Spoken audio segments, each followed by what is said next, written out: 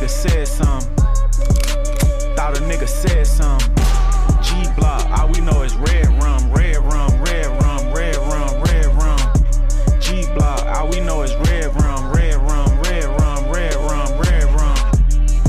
Nigga, all we know is riding in the back, it's a May, it's a May. 32 shots in the K, in the K. Marathon, I really run the A, run the A. Say you touch me, how sway, how sway. Graveyard, that's where the ops stay, ops stay. Hypnotized, they do what I say, what I say. 21 niggas don't play, don't play. My Glock Gen 5 said hey, take my chopper everywhere, that's bait, that's bait. Get your ass out the car, you giving trade, giving trade. We been spinning through they hood all day, all day. Niggas say they outside, okay, okay. I can't let a bitch play me, no way, no way. You a duck if you believe what hoes say, hoes say. She got way more bodies than my okay, okay. My little brother beat his body, OJ, OJ. Niggas talking about they lit on the flame. Pussy. That little boy mascot, he ain't game. Pussy. Watch, I $500,000 in his plane. Pussy. I don't go through TSA to get on planes. Pussy.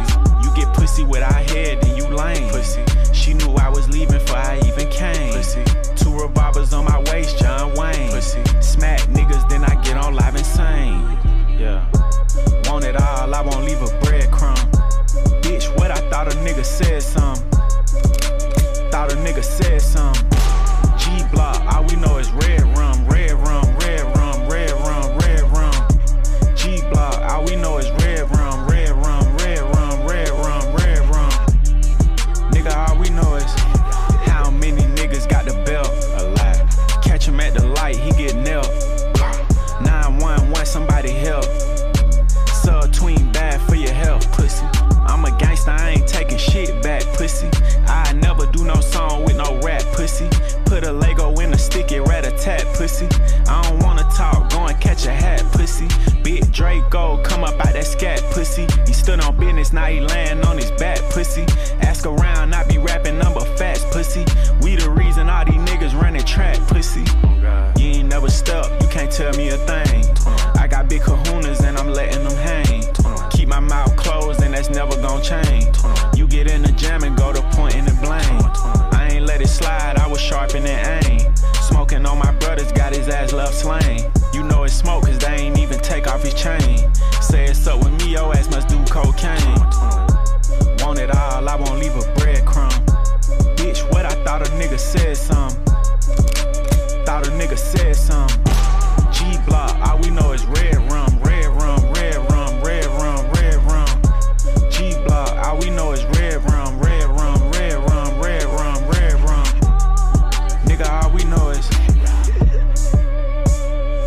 little pigs, little pigs. Right, and just like that, we back with another motherfucking episode. Damn, I said I'm gonna do better with that. We get better, yo. We might have to put a swear jar in here and stuff like that. You know what I mean? I know we the Lit Kings, but you know, for presentational purposes, you know, we want to try to start cleaning up the act a little bit. I'm gonna try taking certain people's critiques into consideration. I tried to you know, like, it took so many years for my mom to like finally start to like indulge into my music and like finally like, all right, let me listen to this some of the stuff that you got. Cool. And then, you know, after podding for so long, she finally said, all right, let me take a crack at like listening to the pod. Man, I could not find a clean episode. Not like a clean episode, but at least a section where it's like, dang, like, I mean, you know, when you finally, because I don't rewatch us or anything like that because, you know what I mean, I watch here and there just so I could be like, damn, like, that's what I'll be doing, or I'll be saying that little phrase too much or something like that so I could try to clean up certain things. But other than that, I don't, like, indulge in myself because it's like, it's weird, like, hearing yourself. To me, it's weird hearing yourself. Like, I'm one of those people that fall into that category. How can you possibly critique yourself if you're not listening to yourself or observing yourself? How can you make any changes? Because at that point, you're already going to think what you're doing is correct without actually listening. True. Like, I listen in moderation, if that makes sense. You should listen in its entirety. Yeah, I listen in moderation because, like I said, it's weird listening to yourself, and then at the end of the day, I make content for people to indulge, and at the end of the day, then I take their personal critiques, and then I apply it, and then that's how I kind of like not like apply it like in the necessarily sense of changing what it is, because at the end of the day, when you have a certain product that is supposed to be a certain way, or it is derived in a certain way, or whatever the case may be, that's what that is. And you got to realize that your cup of tea is not going to be for everybody. So neither should I try to conduce myself to fit for everybody. I'm not going to be everybody's cup of tea. Well, wouldn't you be doing that if you're trying to take other people's opinion on critiquing yourself? That's what I'm saying. It depends on what it is. That's what I'm saying. But you won't even know if it's a good critique if you're not listening to yourself. I mean, any critique is always somebody's personal opinion, so it doesn't matter whether if it's good or bad or indifferent. It's about like, how do you feel after you hear it, you know, and then the source that it's coming from. And then how would you be able to even have a feeling on what you hear without listening to it? I mean, I hear enough. Not really. Yeah, not in its whole form. I mean, you hear yourself when you're talking in the moment, but it actually sitting back and like soaking it in and like becoming one with what you're saying, you should be able to be your own self-critique. And then at that point, not giving a fuck if you're somebody's cup of tea or not, because whether you're somebody's cup of tea or not, you're going to be somebody's cup of tea. But if you listen to better yourself, then I think that's probably the best way to do things and maximize the ability of being self-aware and being in control and making sure that you're accountable and all of the good stuff. But it's hard to do that if you're not listening. Listen, a good A&R only needs to hear your track for about 3 to 5 seconds to know whether if you got a hit or not. Not at all. Yes. I mean, it may seem that way. It may be spoken that way. Good A&Rs only need to hear about 3 to 5 seconds to know whether if you got a hit or not. But only thing I need to hear is a segment to critique myself and be like, okay, this is what I need to do. This is how I need to be better. But if you don't listen to the whole thing, how do you know if you don't go off later down the line? Listen. I hear what I need to hear. You think you hear what you need to hear because you only listen selectively. So if you listen to the whole thing, you might find things later and be like, damn, I thought I heard all I needed to hear, but I guess I didn't. Now, I could do better here or later. There's a long... I heard myself when I said it. There's a long race. No. It's a difference by listening in later than hearing yourself in the moment. That goes back to what I initially said. You already think what you're saying is right in the moment until later you listen to yourself. I'm like, damn, I could have done this better here. I could have did that better later on, because later you're listening. In the moment you're speaking. You're not speaking and listening. That's why when people talk and people have conversations and someone try to overtalk somebody and they're like, oh, I hear you. You can't hear me if you're speaking. Right. You got to literally because you're looking hear to answer. Me. Right. Correct. So that's what it's but the same thing. That's why I'm Mr. Always Right. I'm Mr. Fly with 2 Y's. I'm still that guy. I like that. Back in the motherfucking building. Okay. Mr. Whatchamacallit, Macaulay Culkin. Okay. You know what I'm saying? Mr. Perfect Attendance. Okay. You know what I'm saying? I wish I had the fireworks and the horns and all that. You feel me? And the bombs. You know what I mean? You already know it's your boy NABH Bam. Nothing about brotherhood. What it do? You know what I'm saying? This is episode 187. We missing my man in the flesh, Mr. Boosie 215152, whatever the fuck you want. Excuse me, whatever you want to call him. Gotta watch my words and my French. You know what I'm saying? No, it's cool. We gonna get a swear jar. You know what I'm saying? Nah, no need for a swear jar. I hold myself accountable. You know what I'm saying? But this can hold us even more accountable. See, you see how you fighting against the. You know what I mean? I'm not fighting against the swear jar. I'm just fighting against. I'm fighting against the crutch. It's all right. You know what I'm saying? I can hold myself accountable without having that swear jar. That swear jar is a crutch. Listen, I could walk without a cane, but sometimes you just need it. Like, You actually don't need it. You want it. Yeah, I'm saying, listen. You don't need know. it. You want it. It's a You know what I mean? difference. You know what I'm saying? And it's a lot of things in life that people think they need when they don't need it. They just want it. You know what I mean? Necessity and wants are two different things, and we sometimes, or not sometimes, most of the time, conflict the two. Yeah. And that's where we put our crutch in for ourselves when we really don't need that. Yeah, You know what I true. mean? We just need to be better. We just need to understand what's accountability and how to hold ourselves accountable, which you have to be taught. And unfortunately, our community is not really taught to be accountable. They're really taught to push the buck onto somebody else and say, yo, it's your fault. That's why I ain't this well, this way. You know what I mean? So a it's lot like of buck pushers. You know what I'm saying? yeah, it is a lot of buck pushers, you know? Yeah, So I'm it's saying. like we have to do a better job at understanding accountability, holding ourselves accountable in the moment, and then being able to revise later so that way we can make change for the future. Because without the revision, we cannot do any, fixing. Well, speaking of things that we No, let's not speak of any things that you're that we- trying to that we- transition that to we- right now. The that first we- transition was beautiful. You know what I mean? yeah, That was like The on second point. one is about to be even No, it's not. The second one's about to I be don't even better. want to go into the Listen, second one. you was just talking about things that we didn't need. and we don't need this next We conversation. don't. No. It's a conversation. We don't need. It's a conversation that. We that's do not- needed. It is not needed. It's needed, but we didn't It's want to not- have it. It's You know not. what I'm saying? No. We didn't want to It have is it. not needed for Listen. this platform. But I mean, It's needed. if that's what if this is where you want to Listen, man. walk down In the I'll allow- I long might line. allow- wow. In the I long, may allow you to walk down this line by yourself, listen. I'm used to talking to myself anyway. You know what I'm saying? not listening to yourself. Hey, I listen to myself sometimes too. Like, yo, self, you got to do better. And myself be like, And I be like, yeah, you got to do better. I'm talking to you. I'm like, you know what? You right. You right, self. Okay. But in this case, somebody was playing with themselves. Okay? Yeah. You know what I'm saying? Yeah. So in the long line of the history of entertainers, randomly dropping, I don't know, like, I guess, sex exploits from sex tapes to wild what you call that, photo shoots, to outlandish things, to Dennis Rodman walking out in a wedding dress. It's always, entertainment business has always been, always thrived off of shock value.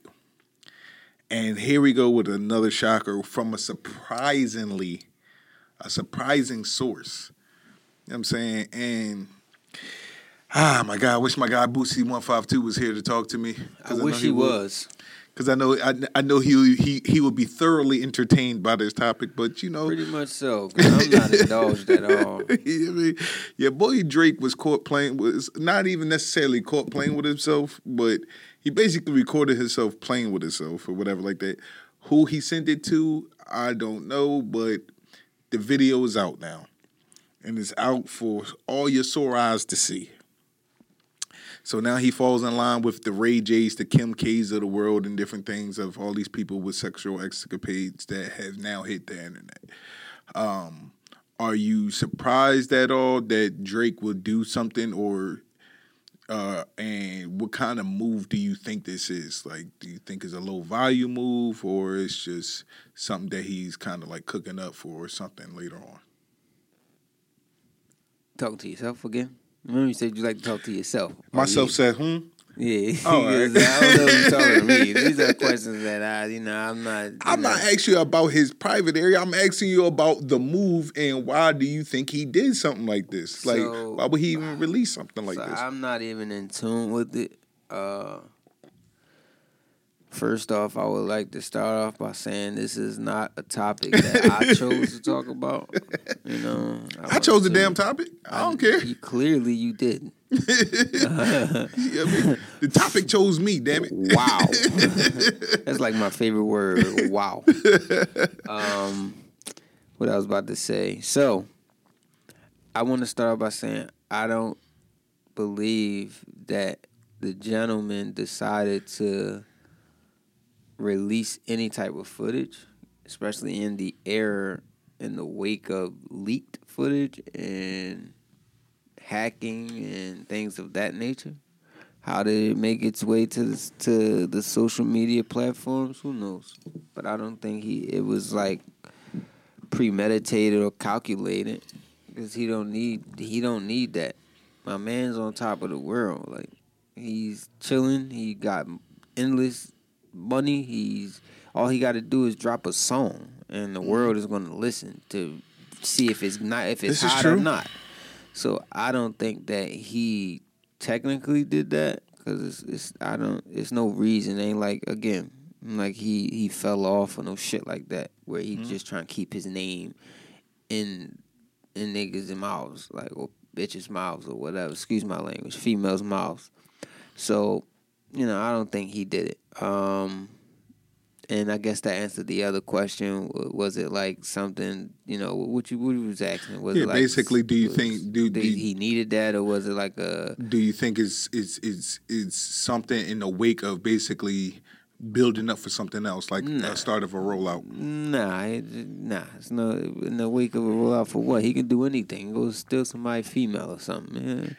Yeah. Just pop his face out on something, and people gonna be like, yo, Drake about to release something. You know what I mean? I just think maybe he probably sent that to a shorty or something, and she looking for a come up and say, hey, that's what we finna do. She probably got a PR team or something, and this shit released, whatever. Things happen, you know what I'm saying? But I don't think he had anything to do with it, because it ain't like it's nothing to capitalize off of besides possibly stealing niggas' girls after this. Yeah, because he definitely was making an announcement at his concert, the next, the following concert that he had. I forget what city he was in, but basically he kind of alluded to it, so it's not like he was unaware that this is out or whatever. So, and he's not denying the claims that it's him. So he was like, basically telling the fans in the audience, like, now you see my ting, and now you're ready to touch. You're ready to touch. I'm like, yo, this nigga is wild. Look, man. He's untouchable. Pause. He's he's touching himself. So but though we all do so. Yeah, this is also true. Everybody, men, this is also true with them new and women. And with them new Apple Oculus glasses that's coming out, like shit, people gonna be touching themselves a little bit more. Word the soldier. You know what I'm saying? He already putting flicks up, big screen, this is 3D. Right. This is a long line of just seem like low vibrational moves though to come from Drake. I doubt if it's coming from Drake. I mean, there's no way that you can try to shape it to where as though he needed that. It's not saying that he's did. Selling out arenas. It's not to say he did, but he can drop a skit, and the world is gonna stop what they're doing. I hear you. To view it, listen, do whatever to critique it. Like the gentleman's on top. It's no reason that he may need to do that. In a world where sometimes it's like our modern day Michael Jackson, bro.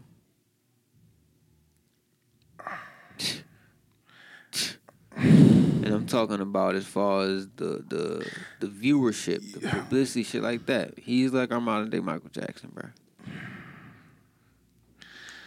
I'm just saying. All right. I'm gonna let that rock for a little bit, but because that's a whole nother debate. I wouldn't say it's a whole nother debate.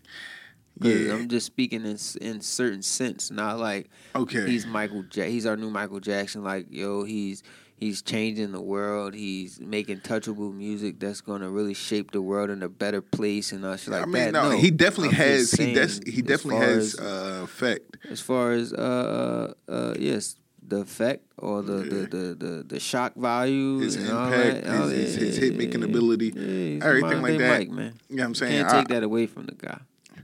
You know what I'm saying? Not even Jay-Z have the effect that Drake has. Nah, you know what I mean? And a lot of things is predicated on how you cater to your fans, right?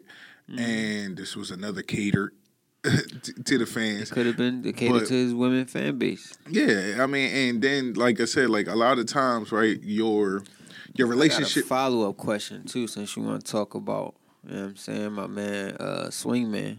Okay, I'm just saying. So you gotta your relationship statuses sometimes, implicate you in like maybe where it has people maybe thinking certain things about you and everything like that. Mm-hmm. And lately, there's been a lot of jabs at Rihanna. Okay, like there's been a lot of subtle jabs, even from songs, even from the allegedly. No, ain't no allegedly. It's definitely allegedly. There's no alleged. It's definitely alleged. Tell me how it's not alleged. It's not alleged because the nigga is saying it out of his own damn mouth. He have not yet said Rihanna's name. Listen to what I'm getting ready to say. Please. So therefore, there is no alleged. So like I said, when his DJ was playing one of the songs that he had at his concert with Riri, or whatever, he basically said, no, we ain't doing that no more. Basically, kind of shading her. How you know it was shading? All he said was, I'm not rapping or singing my part or whatever like that. Y'all sing it. He ain't stopped the song. He ain't do none of that. He allowed the fans to say his part. Maybe he's tired of performing it. Maybe the song grew out of him. It's a lot of touchy feelings around Rihanna, and that's kind of what I felt like. A lot of touching feelings around Nicki too. Hey, I mean, he's a lover boy. I hear you, but he actually had a relationship with Rihanna. Like, I mean, what kind of relationship? It was. I don't remember them being together.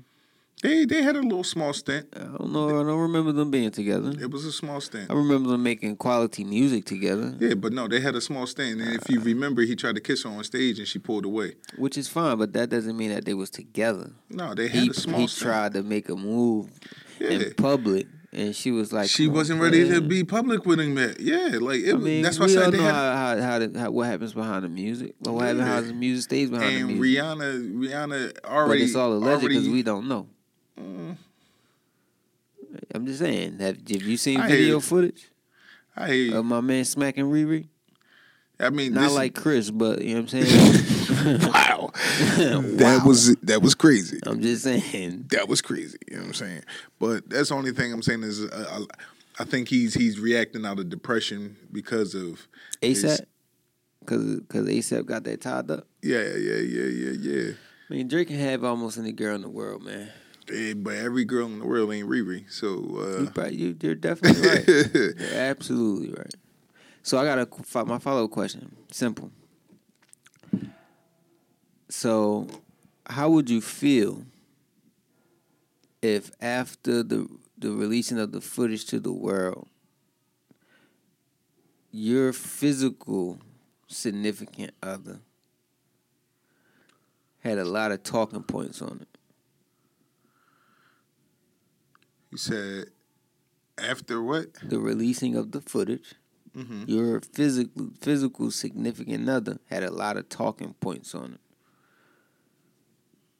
it, and positive feedback on it, and it's touching her in a certain way where she's like, like these single women. So what you mean by talking points? Like how she liked the photo, how, this and that, and how would that make you feel? If my significant other did something like that? Yeah, it was not did something like that. Talking about that. She seen the footage, just the photos, how she liked the photo, how she, was searching the photo up to see the photo because she heard about it and she wanted to see it and all that. I wouldn't feel no type of way. Okay. Or nothing like that. Like, I'm saying, like, I mean, don't gush in my presence. It's like if you're gonna do it, like indulge in it how you indulge in it, but it's not like something that you need to bring like literally to my attention. Like, oh babe, yo, Drake Meat was out, whatever like that. Ooh, did you see the video? Hold on, oh my God, like you know what I mean? You know what I'm saying? Like, and then trying to like semi explain like what it looked like and all that stuff like that. Like, I mean, nah. Okay, why not? I mean, because like that's for her to indulge in, not for her to like literally indulge in it with me. Like, you know what I mean? So like you can bring it to my attention and it's like, yo, Drake is wilding or whatever like that. But to now go into like, okay, like, you know what I mean? And that's like with anything, like, okay, that's like if okay, she that's like saying if she's found one of my homeboys attractive, right? Like, yo, like, your homie Bam is a handsome guy, whatever like that. Like, I could tell he get girls. Now you're going too far. Like, you know what I'm saying? Like you're starting to like break down his looks. It's like, okay, you can stop it. He's a handsome guy. Like, all right.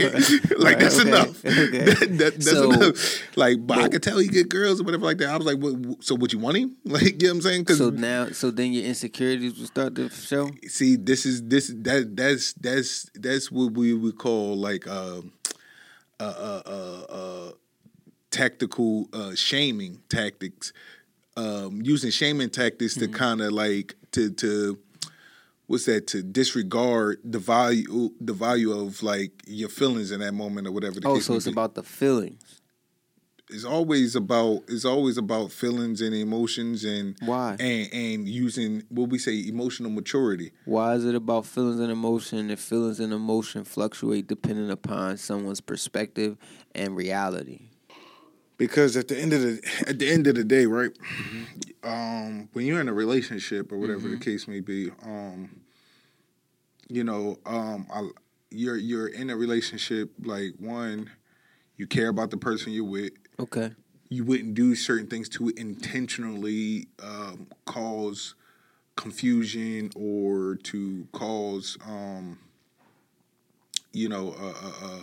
turmoil in your relationship, right? So therefore there's a lot of things you could say or do and different things like that, but you might reserve how you say it or whatever like that because you know that sometimes the reaction or that person's feelings might not can't take what it is that you have to say if you put it out there a certain way. So you have to structure sometimes the way how you say things in your approach. I got you. Right? So at the end of the day, there's also something called respect, right? And if you have a certain level of respect for somebody, you still will also alter your approach on how you do things. So now if you have an open relationship to the point where it's like every relationship is going to be different. Of course. So like you have people that, hey, they're in relationships where, hey, him and his girl can go out to the club and they might be looking at ass and titties and like, yo, babe, yo, you like that? Yo, you want to bring her home? Cool. Then you got other relationships where it's like, hey, that. What if you don't want to bring her home? You just y'all like even if y'all like looking. I mean, I'm just saying that y'all kind of have that openness in your relationship, right? You know what I'm saying? I got you. You know what I'm saying? That's what your relationship is, though, right? And you have other relationships where it's like, nigga, you better not even break your neck to even look at something like that because your girl is going to start confusion with your girl and she's going to look like, damn, like, why would you disrespect me looking at her ass like that? Because that's how she feels. Now, and you have to validate her feelings because that's the relationship that you're in. Now, don't that has a point or a purpose? So is she insecure? My fault? Yeah, of course she is. Now, doesn't that come from a place where people tend to get in relationships when they're still broken instead of being healed? Because when you get in a relationship, we should be getting a relationship healed and whole versus broken and halfway. And that's tend to what happens. They still got wounds. They still have bandages on them, scars and stuff like that. So those things is triggering because of things that they've been through that they have not healed from. And basically that's making them feel and be emotionally connected to something that's probably not even the same. Or the person probably wouldn't even do the same that you've been through. So I would say that has to do with people not being whole and being healed from past experiences and things like that. Because how I view things is like your partner should be your friend, right? And there should not be anything that you have to hide or you should be able to be yourself. You shouldn't have to alter who you are. And you having to alter who you are to make sure that you're not emotionally triggering them is an issue. Because now at that point, you can't be you. You have to monitor you versus you truly being who you are and you knowing reality and logically like, okay, whatever I'm doing, I know I would not do you wrong unless I am doing you wrong. But I'm speaking to someone who's not doing someone wrong. You know what I mean? I'm not in any way, shape, or form disrespecting you. I'm just bringing something like, damn, and let's take a situation like you were saying. Damn, bitch, she got fat ass. You know? So you may have someone who's not healed or not whole looking at it like, damn, you looking at her ass, would you want her? No, I don't want her. I'm just saying, don't she got a fat ass? That joint crazy. All right, what we doing, baby? I'm not leaving you. I'm not lusting over shorty. I'm just saying that's a fat ass, baby. You are. So, not really. Not at all. So you're telling me there's no way that a man can look at a female's ass and not have a lustation over her and be like, yo, damn, I want that. You're not lusting to the point of that, hey, I want to lay down with her. Okay. But at the end of the day, she drew your attention enough to where as though you did look at her ass, which is still lusting. I wouldn't say it's lusting. See. So now lusting is a different. No. Viewing.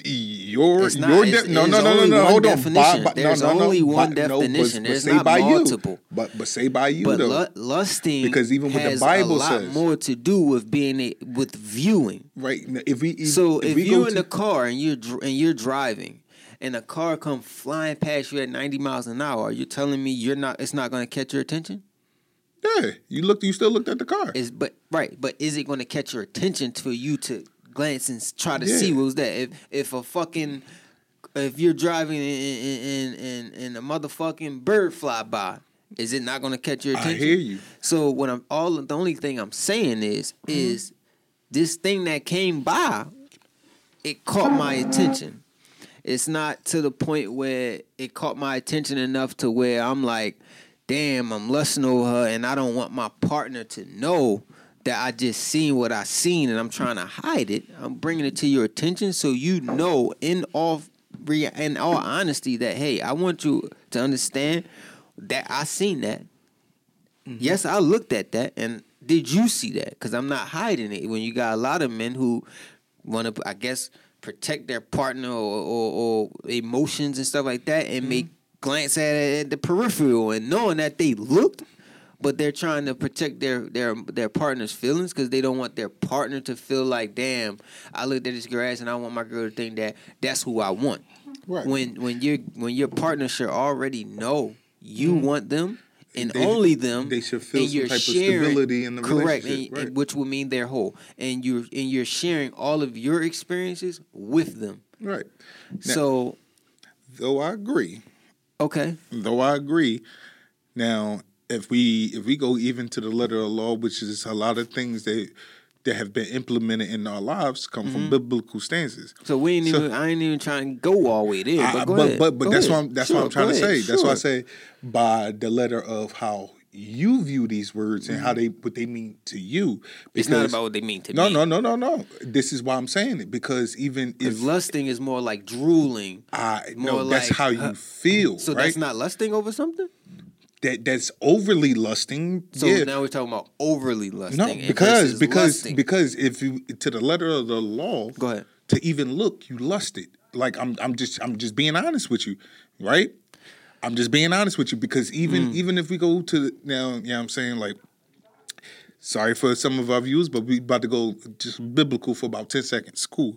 And which Bible are we talking about here? Are we talking about the Bible KJV, that the man was from the Caucasus Mountains, King James version that the Caucasus Mountain brought to us and King took James, our shit from James us? version. Which one we talking about? All of a sudden, niggas is assalamu alaikum. All of a sudden, I never said that. I'm just saying. I never said that. I'm just saying. What I'm saying is it's reality. Only thing I'm going off. I'm just going to one of the texts. Is we're talking about the book I'm that just the boy going- from I'm the going- Caucasus Mountain brought to us? Actually, if we want to be absolutely grammatically correct or Okay. whatever, culturally correct or whatever the case may be, shoot, the oldest Bible comes from Ethiopia. We just took they just stripped certain things out of it. And now we down to 66 books where the Ethiopian Bible has 88. You know what I'm saying? If So we go at the- deep to Ethiopian So- Bible and all that, I mean, we actually got more than 12 months too. yeah, I understand And that. then if we go get real spiritual, if you really want to understand it, is that if we pay attention to the woman and everything, the woman will tell us a lot we need to know about the world. Understood. So what I was saying, one of the texts in Gotcha. there, right? The guy didn't mean to, and of course, I'm not going to, but I'll look it up after the show, whatever the case may be. But basically, he basically sinned and had to commit and had to confess of his adultery because he was considered an adulterer. Once he happened to see a woman bathing, and she was naked, or whatever the case may be, by just accidentally looking into her window. He ain't do it on purpose, or whatever the case may be. But he was considered an adulterer or whatever like that, and had to confess to his sins to be forgiven. So are you not confessing to your partner in that moment that, hey, babe, did you see that? But you're disregarding the fact that he still was considered an adulterer. Well, which means he that. lusted. I hear So what what you're I'm saying is you still lusted. What you're saying. That's the only part I'm trying to get at. So you still technically lusted. Regardless, you just did you're overly right. lust. So if you want to go by those standards, right?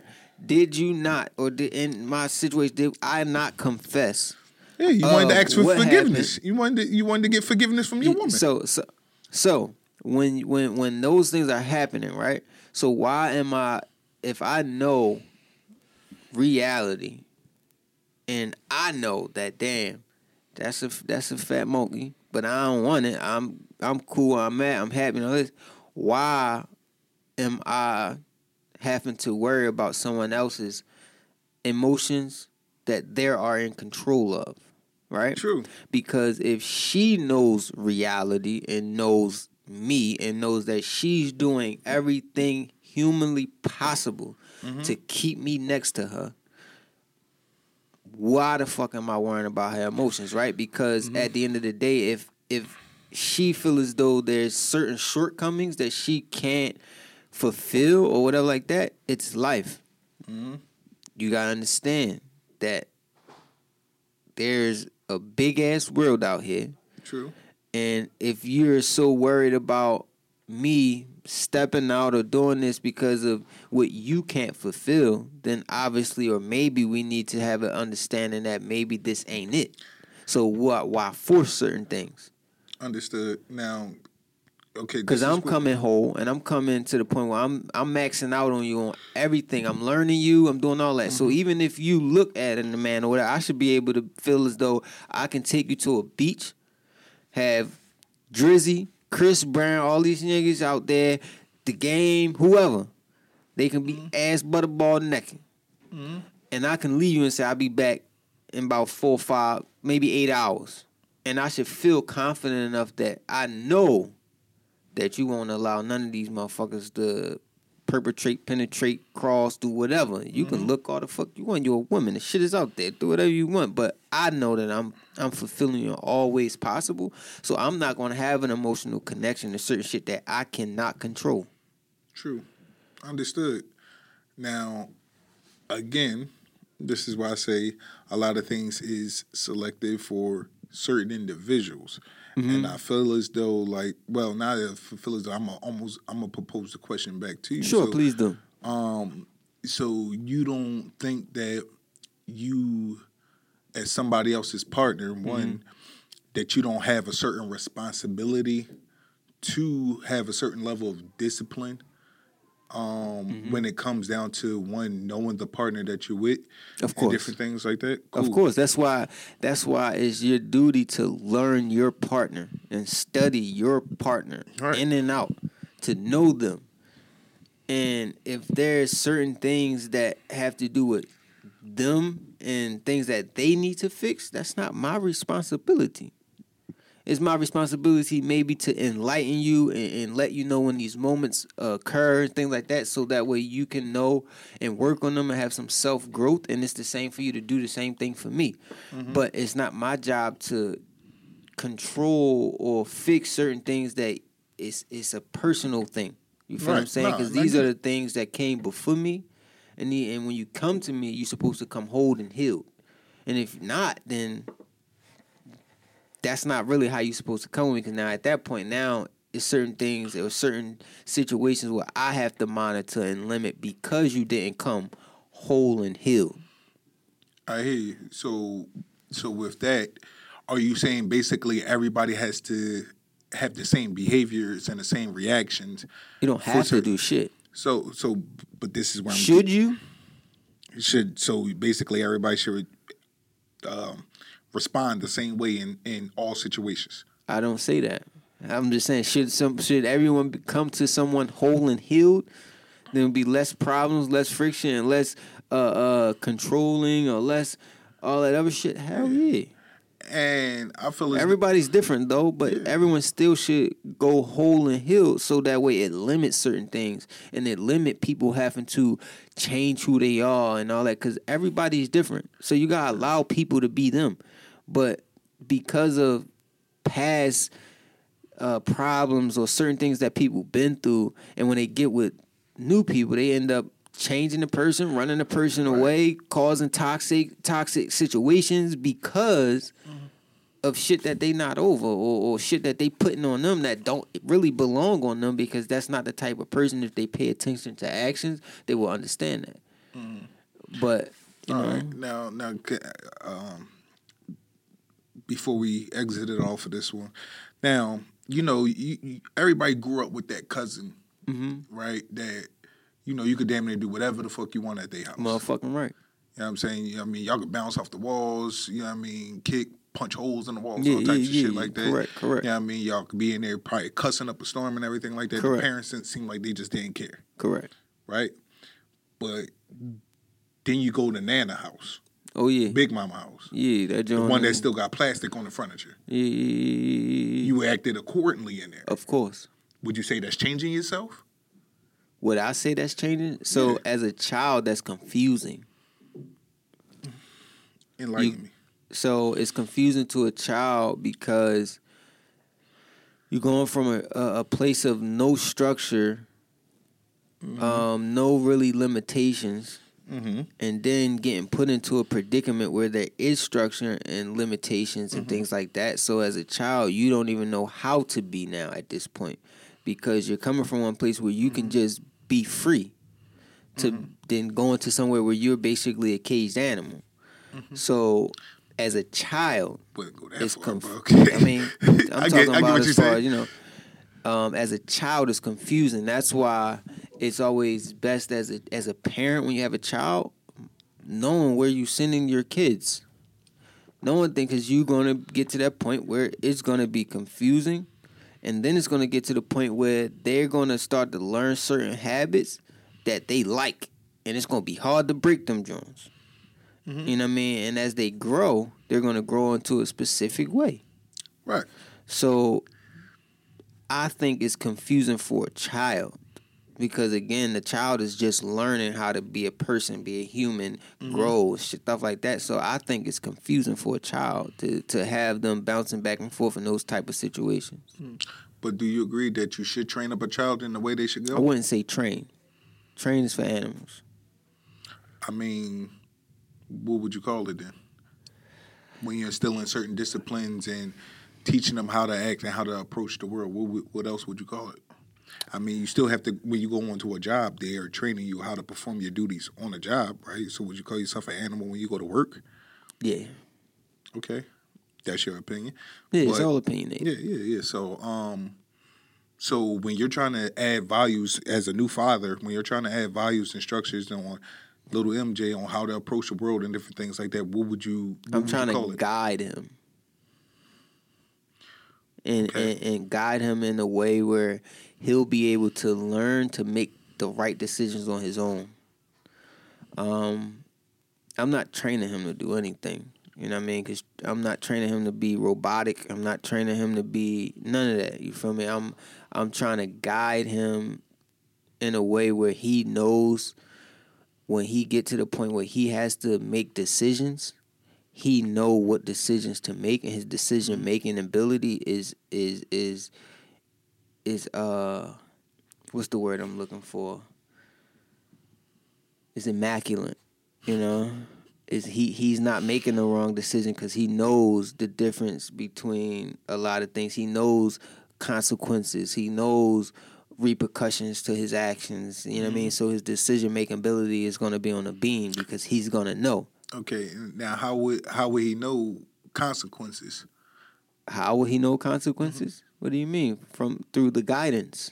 Right. So wouldn't you say that you'll be instilling certain things from a structural standpoint for him to kind of have some type of awareness of there are consequences to certain Of course. actions?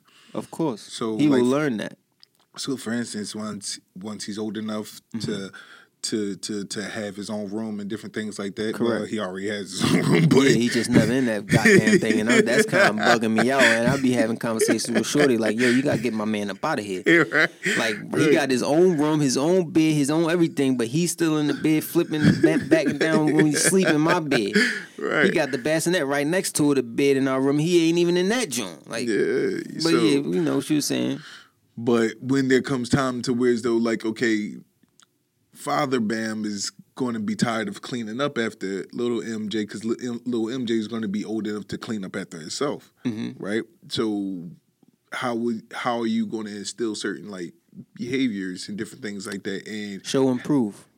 So as he's growing, he's gonna see me cleaning, and he's gonna learn that he needs to clean, and when and things like that, and he's gonna follow that, and I'm gonna make sure that I try to limit his interaction in places where they don't allow those type of things to go on. You get what I'm saying? Like him at his cousins in them crib, and they don't gotta clean up their room. It's toys and everywhere. shit, They just go to bed. They just, drawing on the wall and all that. Nah. So it's all about me knowing where my child is during those stages of growth. So that way he can be a leader and not a follower. okay, And when he's in those places, at that point, he has his decision-making ability where he's teaching them, all right, you got to clean up your room. What you doing? Y'all go to sleep like this? That's crazy. Versus being like, oh, damn. I'm gonna do this when I get home. This is fun. I ain't gotta clean, and now I gotta try to break him out of that habit. So it's like I'm being more mindful and knowing that during this growth process, I need to be more effective and be more aware and be more hands on than just letting my child do whatever they want. And don't get it wrong, it comes from other parents not having the time because, at the end of the day, we got to make these bills work. We got to make sure there's food in the house for these kids. So that limits the time that we have to pour into them. Right. You know what I mean? And making sure these things. So it's like I'm trying to do the necessary things now to make sure that when that time comes, I'm not having to clock in for I won't say a white man. Clock in for, clear, Caucasian guy. It is what I don't it got to is. clock in for no white man every day. And that's going to take time away from me and my family and the time that I need to pour into them and things like that. So, understood. Like, but I just like the word teach versus train, even though it's almost the same tomato thing. tomato. Like, you know what I'm but saying? there's two different words for a reason. Yeah, I hear you. You know what I'm saying? Training is like a slave. But Teaching is I think a little bit different. You feel what I'm saying? But that's why we could talk about perceptions, right? Because at the end of the day, how you perceive things doesn't necessarily make it violent. Like, you know what I'm saying? Like, so, like, A slave wasn't taught how or taught how to pick cotton. A slave wasn't taught how to, do this, do that. He was trained to do certain things.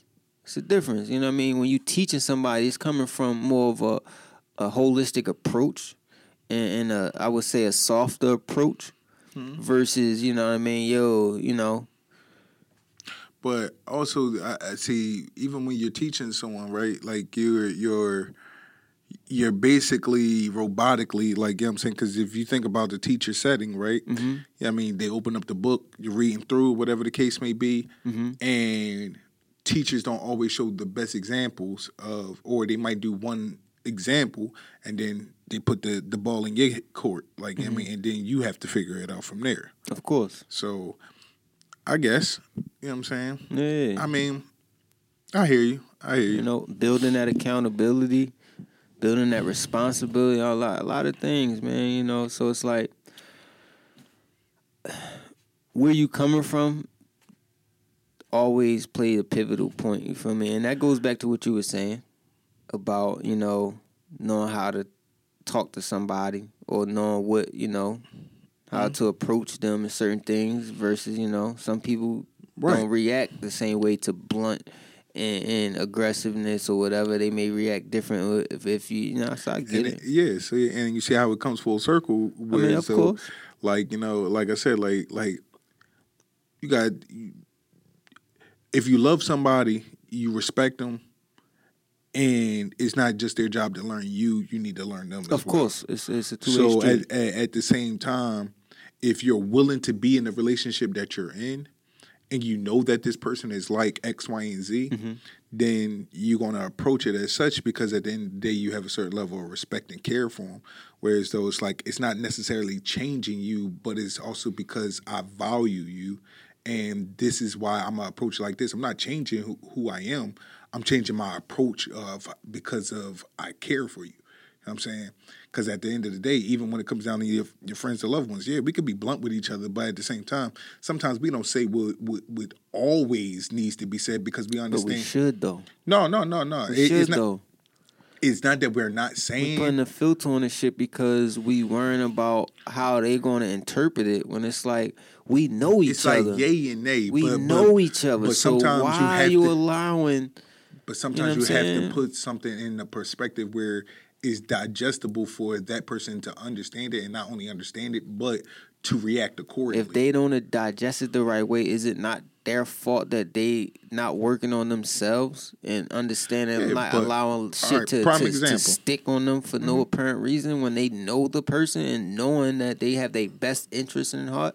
So that means you truly don't know. You must not know how I care for you or whatever, because you're allowing something that I said to deter your whole thought process, which is a bunch of BS, man, or it speaks volumes. It is, but then again, that's why I say it's a two-way street, because at the end of the day, yeah, you should hold the right to voice your opinion in the way how you feel as though you need to get your point across, but also that person reserves the right to feel and react a certain way to your words. You're absolutely correct. They're not going to regurgitate it, which means that, hey, you didn't fully learn how to approach this person, even though y'all might be friends or whatever the case may be. So, like I said, all right, prime example, today aside, right? You know, we had a conversation a few weeks ago, you know, about our tardiness and different things like that. Correct. Right? You could have been like, yo, come on. I mean, you on some bullshit, X, Y, and Z, and could have been cussing me out. And been like, but you had a certain approach or whatever like that. Cool. Digestible. And we've been rocking ever since. You know what I'm saying?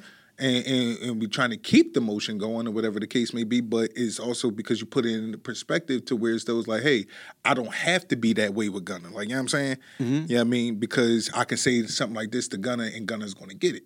Just like I feel like I can say the same thing to Bam, of course, and Bam's going to get it. Whatever like that. I don't have to be like, yo, like, I mean, I don't have to overtalk you to make you understand something, right? You know what I'm saying? But some motherfuckers you do. And we know we got some niggas in our squad that we have to, like, you know what I'm saying? But like, of course. You know what I'm saying? Like, so that's why I say, like, I mean, sometimes it matters, because sometimes you could use the wrong approach.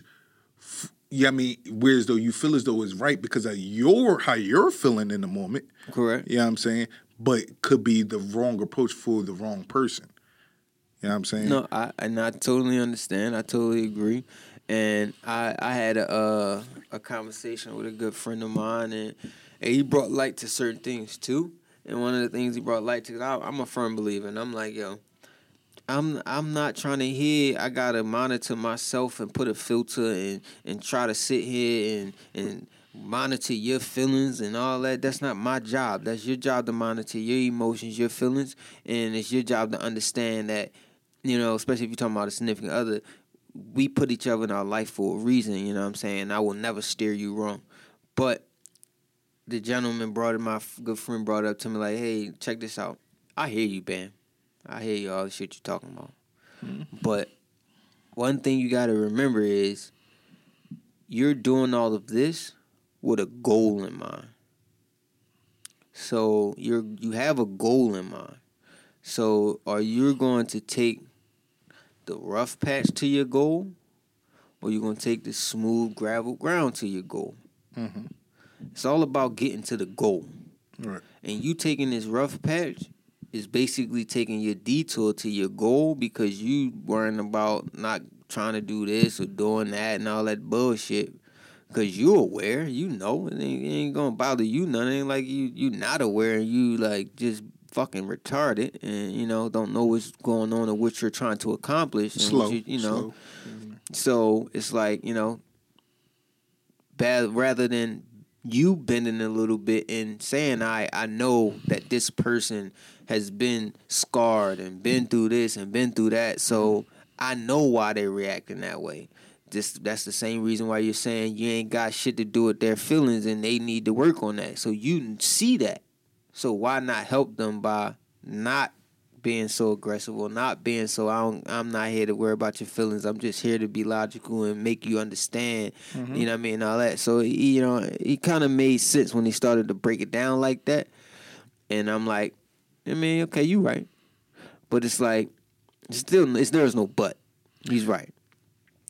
Because at the end of the day, there's a goal in mind, and the goal is growth. Mm-hmm. And the goal is helping the person see certain things and being patient with the person, allowing them to grow, mm-hmm. allowing them to become a better them. It's the same thing with myself. That way I'll be able to get that certain things in return because it's like it's not the Bam world, you know. And I tend to realize like, damn, you know. I mean, I feel like I'm saying the same thing that person was saying. No, I just wish I would have got you right on this one, but it's cool. You're absolutely right. You are right. You're definitely right. You know what I mean? And this is one of the ones I wanted. This is one of the things that I wanted to talk about last episode. When I said I wanted to talk about something, it's funny how I was able to plug it in with this one. And I just wanted to know and have that conversation because, you know, that was one of the things on my mind because I've always been that way. I mean, I'm not giving a fuck about nobody emotions and feelings because I know what my intent is. And I know that when they find out in the later dates what my intent was and where we're at now, they're going to realize and their fucking emotions is going to fluctuate. Like, damn, thank you. Or damn, you know what I mean? So in the moment, I don't give a fuck about that. You can think and feel what you want because that shit ain't the truth. Get the fuck out of here. You need to motherfucking look in the mirror and do some soul searching and get over your goddamn emotions. Because, you know what I mean? In one hand, if you find out something and be pissed, and then you speak to the person and find out it ain't the way you perceived it, you're not going to be pissed no more. Right. So when I realized that, fuck out of here with this emotional shit. That ain't for me. I don't reside in that realm. That house, I do not live in it. That shit is nowhere on my map. I've not been there. And, you know, a lot of people be saying, like, you know, Bam, yo, you fucking, you cold-hearted, you this, you that, a whole bunch of shit. And I just haven't, you know, sit back and, you know. It's a little icy in there, but, you know what I'm saying? It's definitely icy. It's a little icy in there, but those who know, you know, it's warm in there, too. Like, you know what I'm saying? So, but all that to say is that, like, you know, the greatest leaders understand how to get the best out of the people they surround themselves with. No, big facts. You see what I'm saying? Big so facts. that's why I say, like, okay, yeah, you can not give a fuck about people's feelings, but not giving a fuck about people's feelings is not going to render you the best results. Correct. And you can actually stunt somebody's growth by not approaching them the same way. That's why it's like it's not necessarily that you are changing yourself. And I think people look at, like, oh, because you have to coddle certain people's feelings and different things like that. Like, oh, I'm not being authentically me. You could be authentically you. Facts. But also understand that, like, hey, every if you really care for somebody and you say you respect them, then you will adjust certain things. That's it. No, yeah, big facts. So it's big not facts. like you're adjusting you. It's like, hey, how can I like make this person understand without necessarily cussing them out? Like, you know what I mean? Because I know I could talk to Gunna that way, but maybe Boosie ain't gonna get it if I talk to him like that. No, facts. You know what I'm saying? Facts. And you know, Boosie approaches like Wow. wowzers. Like, you know what I'm saying? But you know what I mean? But you know, niggas is the same way. He be No, like, yo, yeah. y'all niggas know I love you and shit like that, man. But fuck that. No, You know what I mean? Go about a minute. But you know what I'm saying? But that's also understanding. We understand that approach because we understand who Boosie is. Facts, like, you know what I'm saying? facts. So it's a two-way street. That's what I'm saying. So if you know this person, like I think it takes a certain level of emotional and mental maturity from the person that you're having that approach with, and also understanding the source that it's coming from. Like, Of all right, course. like I know you want the best or whatever like that. Cool.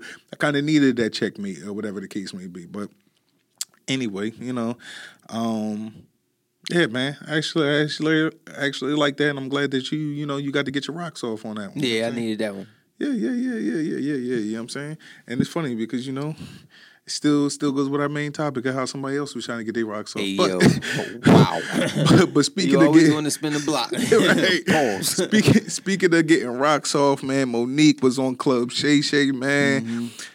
Oh, man, Cat Williams 2.0. And actually, after her interview, they actually announced that she's actually going to be one of the special guests on his Dark Matter tour. Cat Williams? Cat Williams Dark Matter tour. So that's- Cat Williams there we go. is increasing the lineup. He's definitely increasing the lineup, all right? Yeah. He got And- people wives. He got Monique. He got Yeah. And Monique is not short on starting some beef.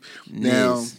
one of the people that she started some kind of controversy with through her interview was shedding her beef with D.L. Hughley, which Cat Williams actually said D.L. Hughley was, you know, one of the national treasures that you shouldn't touch in his previous in his interview with Club Shay Shay. So he was somebody that he didn't, you know, have a gripe with or whatever the case may be, which pretty much put D.L. Hughley in the clear. Okay. But Monique seems to have some drama with D.L. Hughley, where there was a misunderstanding on their placement on the show card. Okay. Basically, Monique was headlining a show, and when you're the headliner, you're generally the last person to come out because it's your show, basically. Right. I don't know, somewhere their signals were crossed where D.L. Hughley was like, you know what I mean? Yeah, I know you the headline. And the way how she put it, basically, you know, D.L. Hughley, knowing that she was the headliner, still wanted to go last. Because he felt like, you know, you're still carrying around that king of comedy moniker. Got you. So I think it got to a point where she basically cut his set completely. And she came out, she did her set over top of his set, and just finished the show out. It's like, because ain't nobody coming out. And he Like, backstage like, damn, with my time. And everybody Basically. now everybody leaving. Yeah. So, you know, I mean, he was called quite a few things by Monique, and I mean, BANs, all types of stuff like Dang. that. You know what I mean? So, Dang. so. On Club Shay Shay? No. Oh, at the the show. clip, I the got clip, you, I got the you, clip I got at the show or whatever. So, you know, and unless he was kind of hiding under a rock, she didn't really reveal anything that she hasn't been saying for the last five, maybe going on 6 years, possibly. Ever since her falling out with Oprah Winfrey, only getting paid $50,000 for her role as the mother of Precious. You know what I'm saying? Where she won an Oscar. Mm-hmm. And you know, Oscar damn near makes you supposed to bump that pay rate up something crazy, because you got people like Will Smith that prior to even him getting an Oscar is a $20 million man. Mm-hmm. So now with him having an Oscar, you're talking about almost $30-50 million for him to even make an appearance. You know how Hollywood is, man, and what they think about women. Black women, of course, because compared to the peers, even Viola Davis, spoke candidly about the struggles of being a black woman in Hollywood, and even being an accomplished black woman. Because it's like we'll see it and we're lifting them up like Viola Davis is it, Monique, whatever, X, Y, and Z. We don't see the checks getting cut. But we don't see how the checks is getting cut. We don't see how hard they got to go. And sometimes we're actually shocked. Like I'm not even going to hold you. Viola Davis during her ascension, like, I'm saying, she was doing like a lot of movies and different things like that. And then to see her do, small time TV, even somebody like Kerry Washington when she decided to do the Scandal show. Right. And then you have Viola Davis doing How to Get Away with Murder. And it's like, well, how are these big time actresses, especially after as far as Kerry Washington, her performance in Django and different movies that she was in. Viola Davis is a plethora of movies that she's been in and still doing. And and it's like, well, damn, like why are they doing like small time TV? And she was kind of explaining like, well, they have to work 10 times harder to actually get the coin that they deserve from Hollywood. Facts. You know what I'm saying? Okay. And it's kind of sad because, like I said, Monique has also been preaching this, but I think because Monique, there's been a lot of in the lack of better terms, a lot of smut thrown on her name. Mm-hmm. You know what I mean? Making it seem like, okay, she's difficult to work with, different things like that. She's been alienated by folks such as the likes of Kevin Hart, Tyler Perry, Oprah Winfrey, Lee Daniels, just to name a few. Right, You know what I mean? Which are like huge, Steve Harvey, which are huge juggernauts in the entertainment business. And so she's just kind of been like divulging on some of those relationships, things that, like I said, unless you've been hiding under the rock, you kind of already knew her relationships with these people. Right. Recently, Taraji P. Henson also went through her struggles with Oprah, and Oprah was kind of like doing damage control actively. You know what I'm saying? So too much wouldn't get out. Right. I guess the question that I want to pose about this situation and since her interview is that why is it that it seems to be the ones that are the gatekeepers that happen to look like us are getting so much of a bad rep with folks, that at one point in time seem to be their peer levels. And when it seems like they now have taken over the gatekeeping aspect of it all, it just seemed like all of a sudden people who were once up there just have these crazy downfalls. Yeah. I mean, typical situation like we have anywhere in our community, crab in a barrel mindset, man. Mm-hmm. You know what I mean? And then a gatekeeper mindset, instead of opening the gate, you want to, mandate the gate and keep people out so you can stay where you at. Because you scared to fall, scared that someone's going to dethrone you or whatever the case may be, instead of, lifting the next person up, pushing them in through the door and letting them knock down a damn barrier and letting somebody else go and knock down another barrier and stuff like that. We was trained to be this way, all right? Like how you did that. We was trained to be this way, man. It's hard to break form. But unfortunately, that's how we are in our community. And it's terrible and it sucks, especially when you look at other communities, other people, and they allowing their people to be great and push limitations and showing new limits. But it's hard to find our new limits if we keep being blocked. By our own kind. Yeah. By our own kind. It's terrible, man. I wish we can do better and hope we can do better. And figure the equation out and, debunk all this. But yeah, unfortunately, it's a sad situation. It is. And I don't know about you, but it has, to me, it tarnishes some of the outlook that I have on some of the greats that we literally just mentioned. Because as a person that's a creator, as a person that hopes to be in a position, even whether if it's a small scale, entry level, or whatever like that, I mean, that's just a goal of mine, is to be like a director, executive producer of some type of, product that I'm trying to push out. Okay. And to see that it's so political, it's disturbing, because it's like, well, damn, like if you don't rub shoulders with certain people the right way, it's like, well, could you find yourself being blacklisted? Correct. You know what I'm saying? Politics as usual. Yeah. Like Jay-Z say.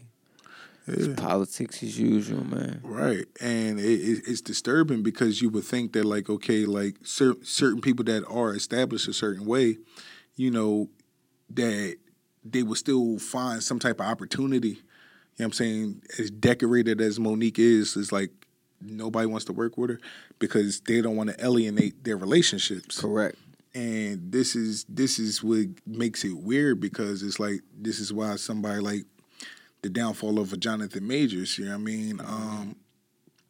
Who's going to be the person that takes a chance on him? You know what I'm saying? And then you look at all the black productions that we have and stuff like that, like who's willing to basically take that bullet and kind of associate themselves with his situation to kind of lift him. That's why it's sad to say somebody like a Chris Brown. I mean, I know this is like a little bit of a jump, but Chris Brown, 17, 18 years old, when he got into a situation with Rihanna, here it is, this man is 34 now. 34 years old, and 35 almost, if he hasn't turned 35 already. And, people are still, like haven't let that go, even though he's still been musically still thriving a certain way, but he hasn't been pushed into the forefront. He doesn't have the sponsorships and different things like that other artists have and things like that. And it's because people don't want to alienate the higher ups. You have Rihanna, who's now in the Billionaires Club, and her relationships with folks and different things like that, and then the powers that she possibly holds now. And I feel like she already has forgiven him. And you would think that people, well, if she's willing to forgive him and has done songs with him since then. You know what I'm saying? Like I think maybe one or two. I could be wrong. But the fact that she still, not saying that she necessarily got in the booth with him, she probably sent her verse over, but she still was open to do a song with him to show that, like, hey, the relationship has been mended. And the fact that, like, we live in a world where, you know what I mean, even our own kind was still like, hey, if the whiteys don't like you, I can't like you. Yo, man, they cut the checks.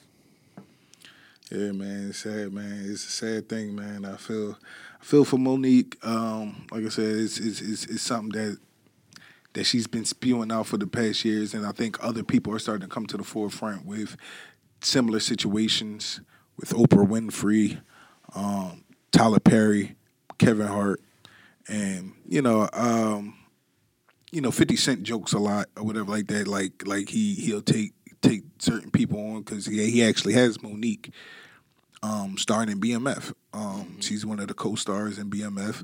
So I do take him on his word or whatever like that, where he definitely has been taking some of the residue or the discarded talents and still finding ways to bring them to the forefront. So when you have people like a 50 Cent, a Shannon Sharp, even though he jokes around with Ocho Cinco talking about not bringing him on First Take, he finally brought him on First Take. You know what I mean? He finally brought him on First Take. He's doing a good job with his spinoff show, Nightcap, where him and Ocho, they convert sports, but I don't know if you've seen, but he has brought Gilbert Arenas up recently as the another addition to Nightcap, where they talk about basketball and different things like that. So like now he's extended the range of the show in the audience that he's talking to. So I mean, is when you see things like that, it's just like, okay. And with Club Shay Shay, also, he's interviewing folks that's been discarded, like the Moniques, the Cat Williams, and different ones of the world.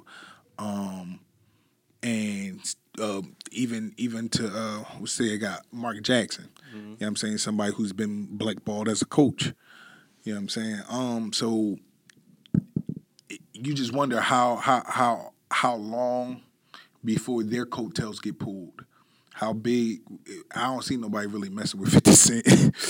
Man, 50 but 50. 50 is 50. But Club Shay Shay, you know what I mean? Even how he acts, sometimes he be acting like, you know what I mean? He reminds you of a special Negro. That one guy off of Django. Who's that nigga on that nag?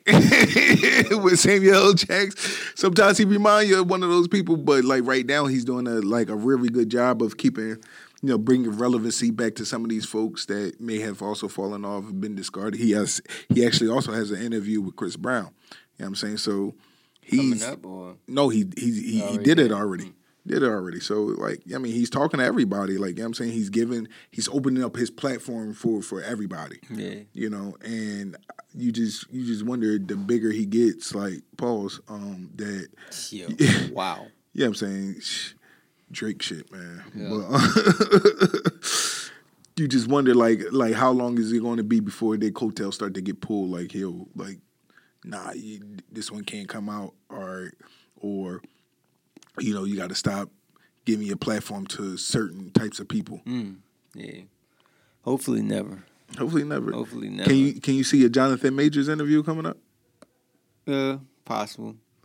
I mean, I think Club Shay Shay is more so independent. I mean, he might got sponsors now. Yeah. He got a deal with Volume Network, which is Colin Cowherd, his own independent network. Okay.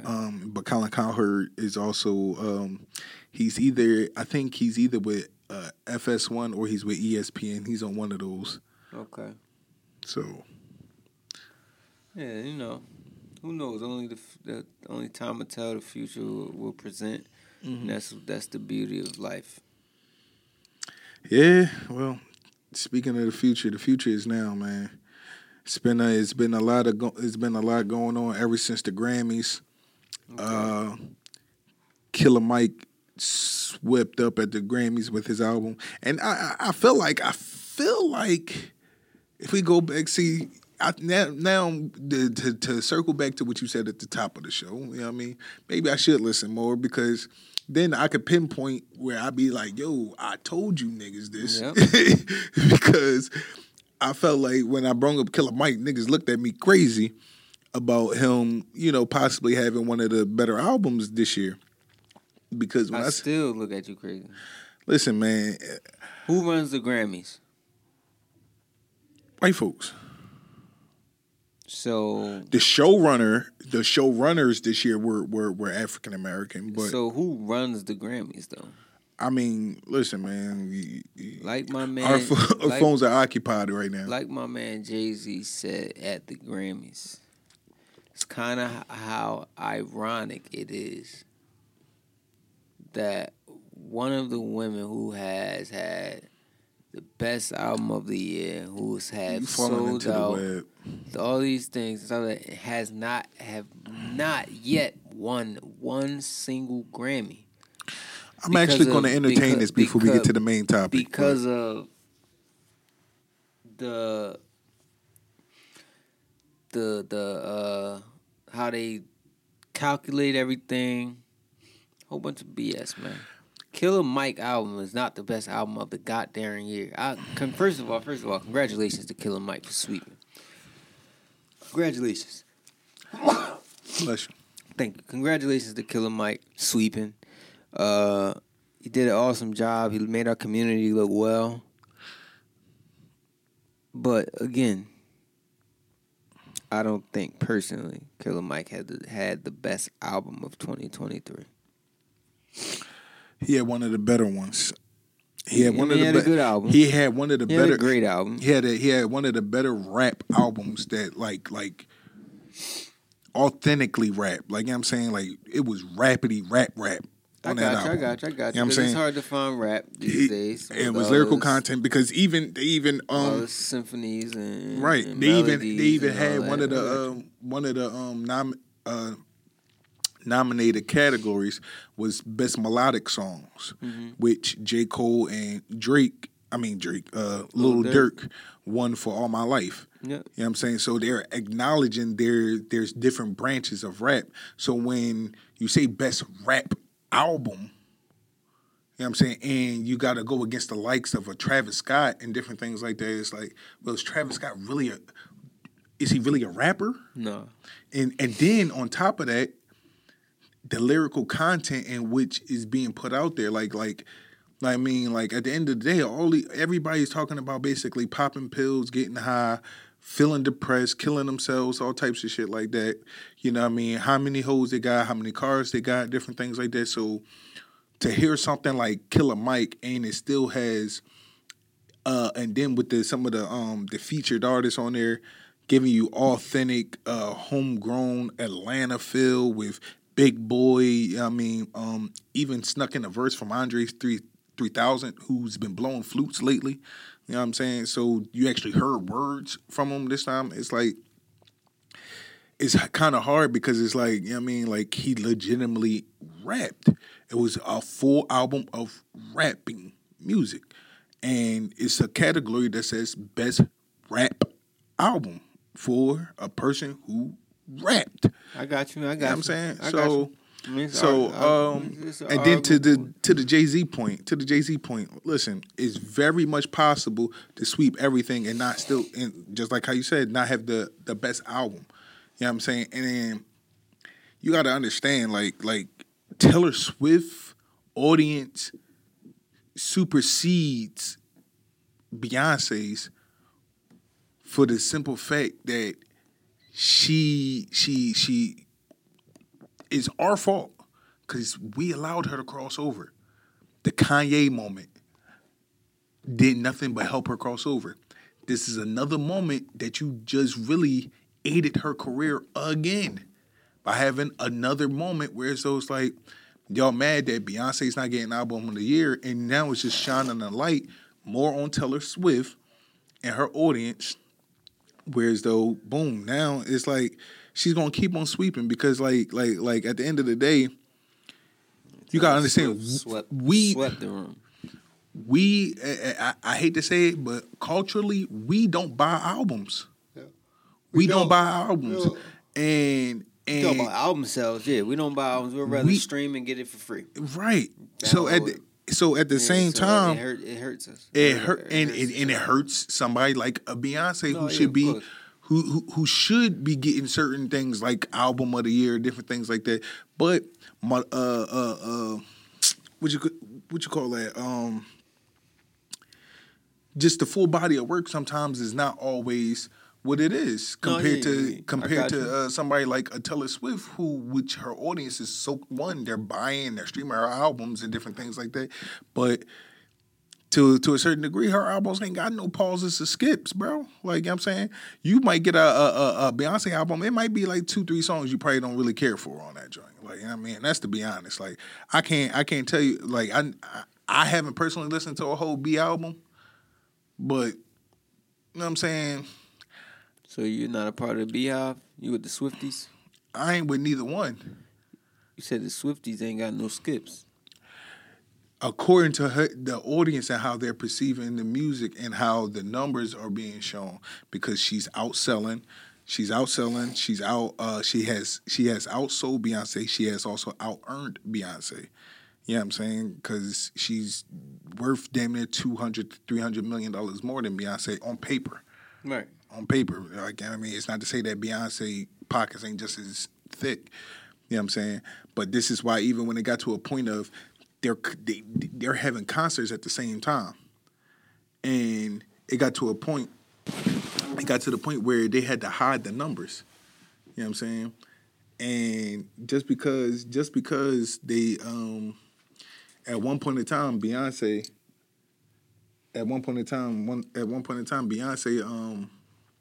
numbers was higher than Taylor Swift's. You know, everybody was kind of keeping track and keeping pace and different things like that. And, you know, they was bragging, all this other stuff like that. But then the tables turned very quickly because, one, Taylor Swift started her concert after Beyonce, a few months after Beyonce and different things like that. Then it started to come out that, Beyonce had certain surgeries and different things like that. This is why she wasn't moving as crazy in the beginning, and now she's moving better now near towards the telling. And this is what like her little, this is what her movie was explaining. And then they both dropped movies, and it's like they're doing like remotely the same shit. Like, you know what I'm saying? And I just think that like Beyonce kind of, where she loses at is that like, you know what I mean? You're catering towards an audience that half-ass supports. And I hate to say it, it's like we'll buy Gucci, Prada, different things like that. But when it comes down to supporting our own people, our own people, yeah, we are sluggish. We're sluggish. We're lackluster. We want discounts. Yep. You know what I'm saying? We find loopholes and different things like that to get there.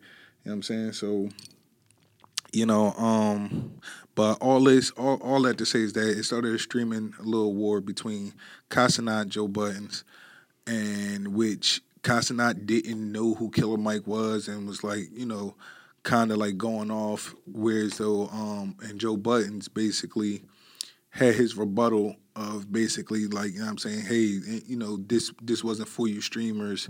You know what I'm saying? Like sit your young asses down, different things like that, X, Y, and Z. And it's been kind of some back and forth banter between them where Joe Buttons have been sliding the streamers, shading the streamers a lot because of, you know, them becoming a new platform. And I'm not going to hold you. You have said this before that, hey, like they are hip hop. I was definitely like against it, like, but you say, hey, they the new voices of hip hop, of the culture, and whereas though like now you got people to the likes of, once Drake was on the phone, he didn't show up at Kai's house, but he was on the phone with him the whole time. But you had the likes of Nicki Minaj. Once you got somebody as big as Nicki Minaj to show up to your stream, you're officially stamped, you know. What's his name? Offset did a whole 24 hours with him, you know. So and it's a different approach on how he's doing it because it's like it's interviews in between, but it's more so, hey, it's like they're coming through, they're kicking it like a homie, and you're seeing the human side of these artists. You're not seeing them as like robots or objects. Them through their creative process of, you know what I mean, how they make their music or whatever like that. You're seeing like how they actually chill. This is like how you found out about 21 Savage scheming out on them. Like, okay, 21 Savage is somebody that I definitely won't invite over to play cards. Like, you know what I'm saying? So, you know, like, I guess how you feel about the generational beef between the streamers. How do I feel about it? I'm okay.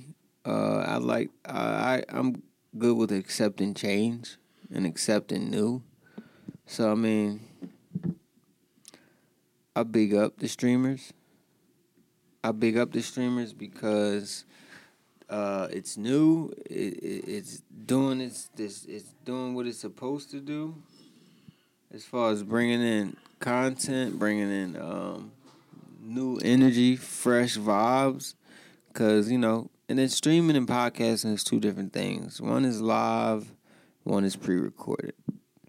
So it's like it got its own avenue, and it's bringing in a lot more notoriety to the media world as well. I mean, I just think Joe Budden is Joe Budden, bro. I don't feel Joe Budden like that. Joe Budden not my flavor. You know what I'm saying? He don't really do too much for me. He be too full of Joe Budden. Joe Budden thinks he's just end all be all. I guess he found this little niche with the podcasting, and he's just like, you know, he be on his horse, and it's like, bro, it's kind of like the Skip Bayless of podcasting. Yeah, you know what I'm saying? I don't really be feeling Joe like that. You know what I mean? I'm sorry, Joe. I'm not a huge Joe fan, man, when it comes to podcasting, bro. Yeah, objectively speaking, I'm a fan of Joe. I'm a fan of Joe. Let me start off by saying that. I'm a fan of Joe, but I do think he does come off as Skip Bayless. I'm not a fan of Joe. He does come off Skip Bayless because you're being like one of those people who like, yo, I gotta side with the gatekeepers and all that. I don't want, you know. You just talking about that. It's not about siding with the gatekeepers. It's like, I mean, you gotta understand that, like, in some way, shape, or form, even though Joe, I'm more of a Gillie and Wallow fan. All right, that's cool. Gillie and Wallow, shout out to them too. I like what they're doing. You know, Nori, and what he's. Yeah, I like Nori. So, but what you gotta understand is that like they got. What I should understand. Yeah, what you should understand is that they got their blueprint from folks like Combat Jack and who is they? Joe and them. Joe, okay, Joe and them. Like, you know what I mean? Got their blueprint from folks like Combat Jack and different things like that, and then they stepped into a space and therefore created something of their own to become something a little special. Man, I respect what they created. I respect what Joe did and accomplished, but I just don't like. He's not my taste. No, I get it. No, so only thing I'm saying is that's why I say I have to start off by saying I mess with him personally because you know, like he's provided a lane and which is a major influence on why we're doing what we're doing right now. Like, you know what I'm saying? Why this show even got started up. But I feel as though that like. When you do hear some people like Drake, different things like that, speak on him and different things like that, and then when you do hear some of the content, and Joe be hating too. It comes off like that, but it's not. I don't like me personally. I'm not trying to take a side, but I don't think it's personally hating. It's hard to have a show where technically you're supposed to be critiquing things, and that's what the show is derived from. You put your art out there, and for the world to indulge in it, and whether if they like it. It's no different than with a magazine. When a magazine gets it 3 stars, 4 stars, 5 stars, right? It's no different than when, you know, like as a fan, people be like, oh, yo, Drake last album was mid or something like that, right? But that's only a fan. You know what I'm saying? But now as a person who's actually achieve some of the heights, which is enter into the entertainment business, whether how successful he was or wasn't, he achieved something that a lot of people won't achieve during their lifetime. He became a mainstream artist. He did videos. He connected with a lot of big time artists and different things like that. So now it comes off as a person that like, oh, because he had a failed. What some people would consider it a failed career. I don't consider it a failed career because anytime you make it, period, you did something. You might not did it to the height of what somebody else was expecting. Yeah, I wouldn't say it was a failed career. Yeah, but artists that are like a Drake. They do that. This is how they're labeling. They spin a block with that when they realize how Joe hating on them. But I wouldn't consider it hate. So then they turn back and hate on Joe. Yeah, it's a critique. He critiques things, and basically people don't like the way how sometimes he critique, and sometimes is like I feel like some of his now. If you say he hates on anything, I would say he hates more so on the younger crowd because it does come off as the bitter old man that can't really adjust or is not embracing the new wave of what's coming in, and just understand that hey, let them have their thing. You know what I'm saying? Like, you know, and which that's means the only he thing. Be hating. Nah, not really. It's not to the degree of Skip Bayless and Stephen A. But so now we're talking about the degree of hate. Yeah. Nonetheless, it's hate. Hey, so that's all I'm saying. It may not be at the degree where you feel as though you know you gotta disengage yourself, but nonetheless you are aware that he has moments where he be hating. I don't think it's hate. I think it's coming from a place of somebody that's critiquing, and maybe you just don't like how he's choosing to critique from the angle that he choose, because sometimes he personalizes his critiques instead of keeping it on the surface level. You know what I'm saying? Yep. And that's where you can feel like, oh, all right, he's now hating. But hey, to each his own. You know what I mean? Now in the worldwide of sports. And we're here at the sports. You know what I'm saying? there was a lot of things going on this week, and it was definitely Kobe week. 2824 was this week, which 2 representing GG, 8 representing the one number that Kobe Ware started off his career with. Fro Kobe is what I like to call him. And then you had 24, which was the Jordan replica Kobe. So, all of them was Jordan replica. yeah, but I mean, when you got ball Kobe, like you completed the cycle. You know what I mean? Yeah. Well, you know what I'm saying? He had that 1 over Jordan number, you know what I mean, that 24. But one, I want to start this off. Did you see the statue? Did I see the statue? Yes. I'm a Kobe fan. Okay. I'm a Kobe connoisseur. Of course I seen the Mamba statue. What was your first initial thoughts of the statue? What was the first initial thought of the first statue? initial thoughts. I like the statue. Yeah. Great statue. That was like my first initial thoughts. I mean, could have been a different pose, but that was a great statue. I like that statue. Glad you brought that up. I love the statue, but I can see why they probably chose that statue. It's an amazing statue, though. Why? What makes you ask that question? Well, I think because of the rollout, right? Vanessa Bryant, which is Kobe's wife, and basically she rolled it out by saying this is the pose that Kobe chose. So if you don't like it, basically Kick rocks. Yeah, tough shit. That's her words. Kobe chose it. Kobe picked this one. And for a minute, I was kind of just like, I'm like, I don't think Kobe would have picked that pose. Why not? No, but He's the one.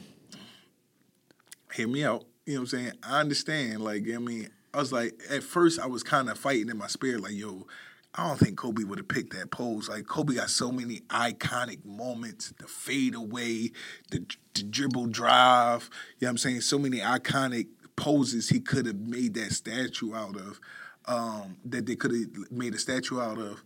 And You know they supposed to have 3 statues, right? That was just one. That's cool. And I'm not even gonna hold you. I low key was hoping that they would have doubled up on the number, but I see they kept it authentically to that iconic moment. And if people don't know where that moment is from, that's from the game he dropped 81 points. Yep. And you know what I mean? So that's why I was like, okay. And because I think I did my research and realized that, like, hey, that's where that moment was from, it kind of let me embrace the statue a little bit more. Because at first I was a little disappointed. That it's like, yo, I think Kobe would have had something with a little bit more life in it. Like, you know what I'm saying? But I understand it now. It's an iconic moment, the 81-point game. You know what I'm saying? Him walking off, pointing at the the fans. Yep. You know, and so this one was for them. And anybody who knew, they know where that pose is from. Yep. So that's what helped me kind of embrace it a little bit more. But I was kind of hoping, like, okay, it would be an 8 in the front, 24 in the back, maybe something like that. So you'll have the representation of both numbers. You know what I mean? But now once you say, hey, 2 more statues are coming, I'm pretty sure one of them going to hold 24 or whatever like that. So, and rightfully so. You know what I'm saying? Yeah, man. I love the statue, though, especially with it being one of the first few statues maybe the first statue I've seen with color. Haven't seen any statues with color. Yeah, it did have some color. He had the white jerseys on, the white shorts, the gold trimming. He had the sneakers with the purple in and all. Yeah, he had color on the statue. That was one of the first statues I've seen with color. That was some dope shit right there. Yeah. I give you that one. It was. I mean, I like the attention to detail, the bandage on the finger. Yeah, I mean, to even the armband and all that good stuff like that. Knee brace was purple. The knee brace. Yeah. It was a lot of attention to detail. So, yeah, that was a great statue, man. Yeah. Like I said, the more you kind of like if off of first glance, it's like, man, what the fuck is this? Like, because, man, when I was seeing the pictures floating around, I was like, no fucking way they did Kobe like this. But then when I seen it, like, in its full essence, I was like, oh, it ain't that bad. But, you know what I'm saying? And now that I know where it's from, I was like, yeah, that is something Kobe, because Kobe's a stoic type of guy, and he's not going to always do the thing that you're thinking of. He's going to do the thing that holds a significant meaning.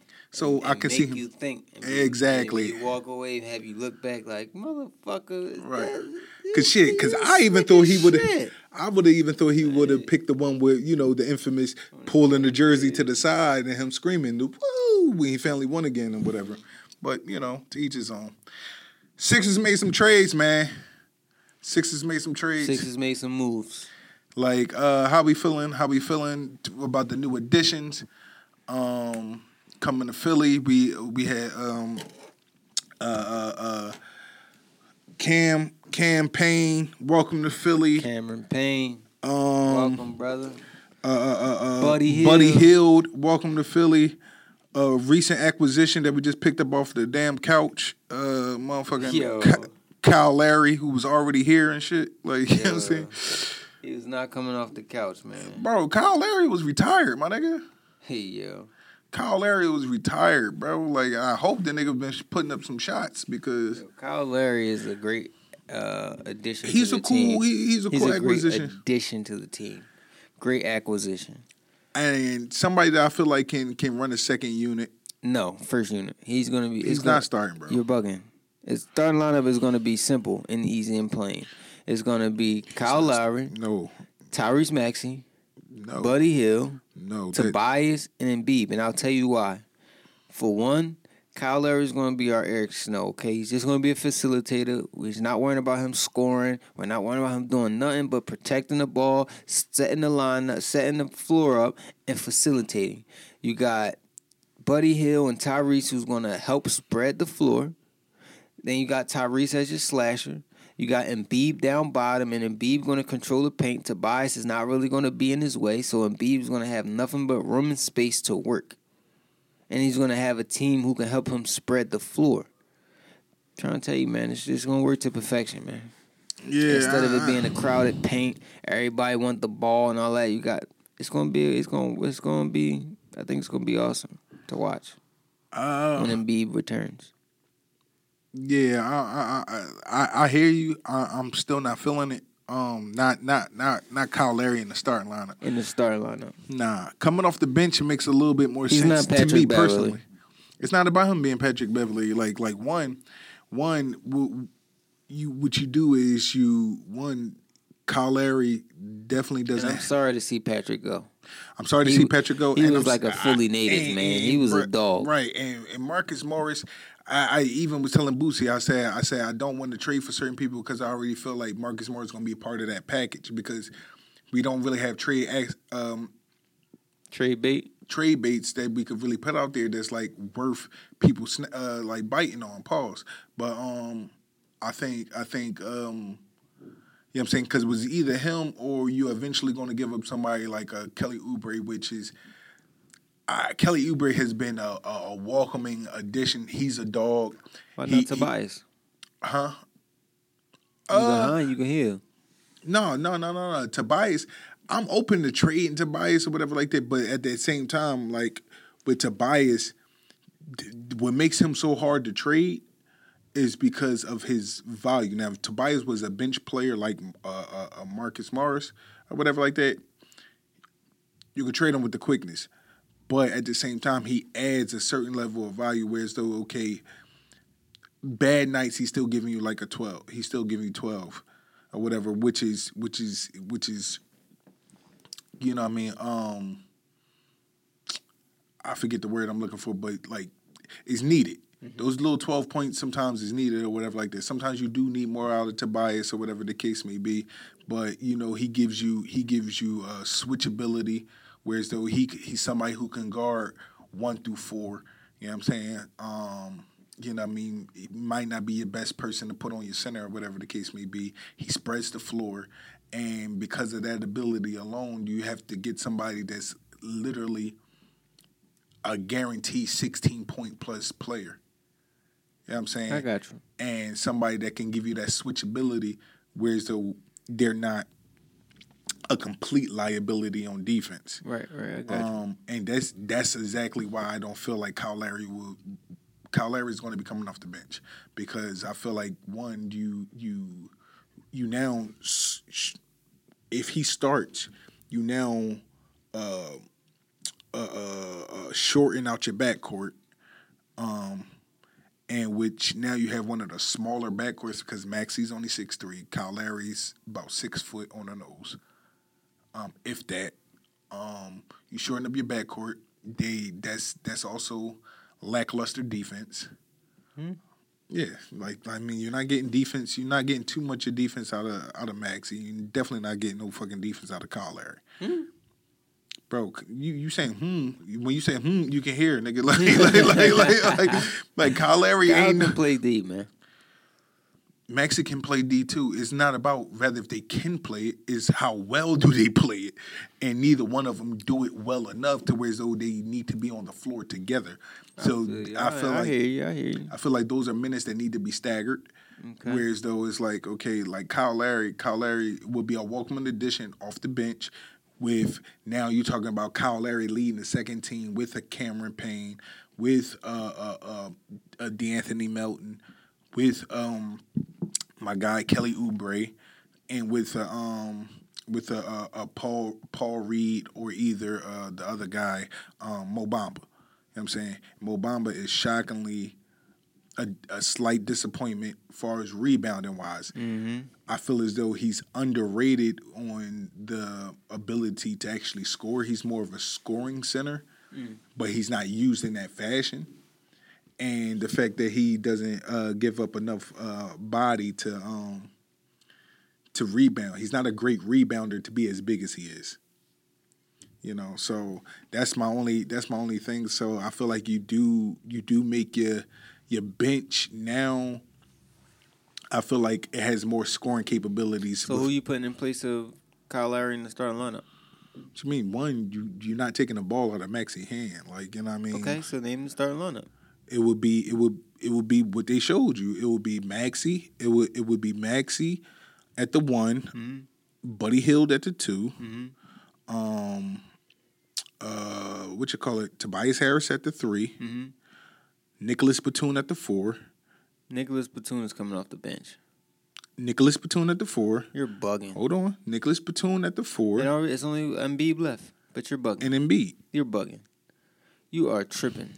You crazy. Nicholas Batum is coming off the bench with Kelly Oubre, with Cameron Payne, with DeAnthony Melton, with either Paul Reed and Mo Bamba. You gotta understand. You gotta understand play styles, right? Yes, I understand play styles. So Nicholas Batum is a quick passer. He's great with making decisions with the ball in his hand, and he spreads the floor. Nicholas is not a starter. He wasn't even a starter. It's not about him being a starter. It's about how you have to stagger the minutes with the team that you have. He's not starting. So who you putting in front of him? I just told you my starting lineup. Oh yeah. You want Kyle Lowry in it, bro? That's more. One, I don't think they're going with that lineup. I'm going to tell you that fully 100%. They're not going with that lineup. Okay. They're not. All right. They're not. Because it don't make from a defensive standpoint from both sides of the ball, and at least starting up with the game. Not to say Kyle Lowry won't get adequate minutes. It's just that, like, to start those guys, and you're thinking about, like, okay, think about Boston, right? What happens when they want to, like, switch up and maybe put Jaylen Brown or a Jason Tatum at the 1 or whatever the case may be, and they playing 1 and 2, and they using a big lineup or whatever the case may be. Like, you know what I'm saying? The goal is to put the basket in the ball. That's what they have. I mean, the ball in the basket. That's what they have to do. So it don't matter how big, how small, how tall, how short, how wide, how thin. That makes a ball difference. has to go in the basket. You are making Embiid's job exceptionally harder, and somebody who's already, to a certain degree, injury prone. I mean, tomato to each his own. You know. You know what I mean? I think he put him in a vulnerable situation. I respect your starting lineup.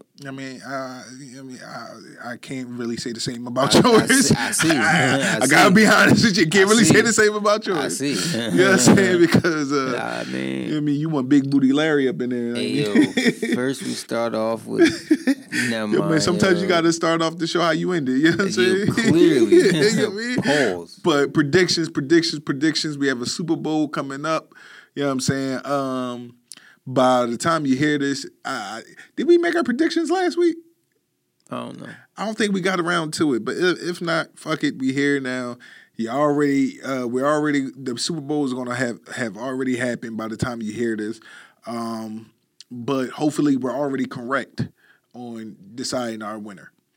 Okay. Who you got? Who you got coming out in the big game today?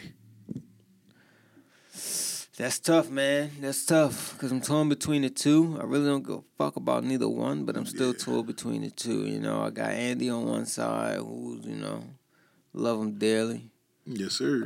Big Red. You got the unstoppable Patrick Mahomes, and Baby Goat, and the empowered Kelsey Swift.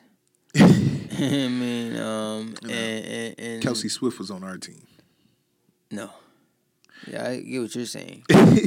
And then you have the ground and pound running back that they have. Yeah, Pachenko. Yes, Pachenko. But then on the other side you have Pachenko, whatever.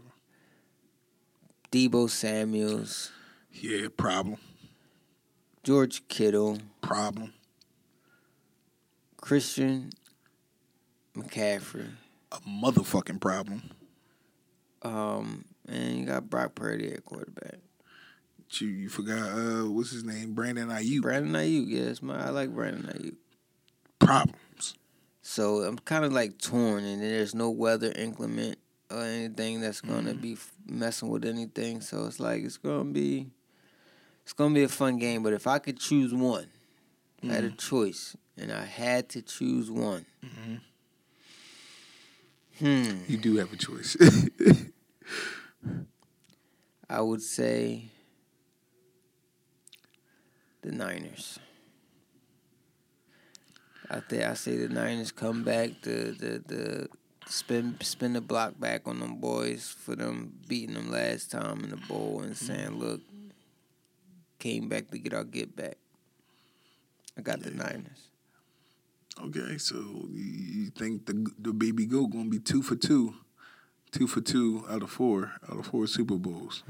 Yeah, man, I don't think he got this one.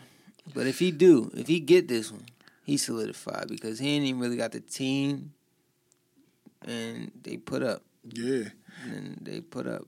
Ball was balling out. I think I'm gonna go with the Chiefs, man. It's hard for me to go against the baby goat right now. Anytime he beat Chiefs. Anytime he beat our record-setting team last year on a gimpy leg, and this year he's coming in this game a way more healthy. Him and the referees. It definitely was helped by the referees, but you still can't take away from his greatness on a gimpy leg. You can't take that away. The nigga went 15 or 14 and 3 touchdowns in the second half. Like, you know what I'm saying? You're right. Damn near 100%. He went in the back, sniffed some coke, and came back out as a different man. Yeah, so I think after this, especially if it's a victory, even with less rings, I think this put him in a different type of conversation. Whereas those like, yeah, Brady's the GOAT, but this nigga might be the best football player of all time. We might just be witnessing the football's version of LeBron. I'm done. Bruh, first 5-6 years of your career, you went to the Super Bowl 4 times already. You know what I'm saying? You're winning 2 so far, losing 1. And then, if you win this, it's a wrap. And this episode is a wrap. You know what I'm saying? Thank y'all for tuning in for another month an episode. It's the Kings, nigga.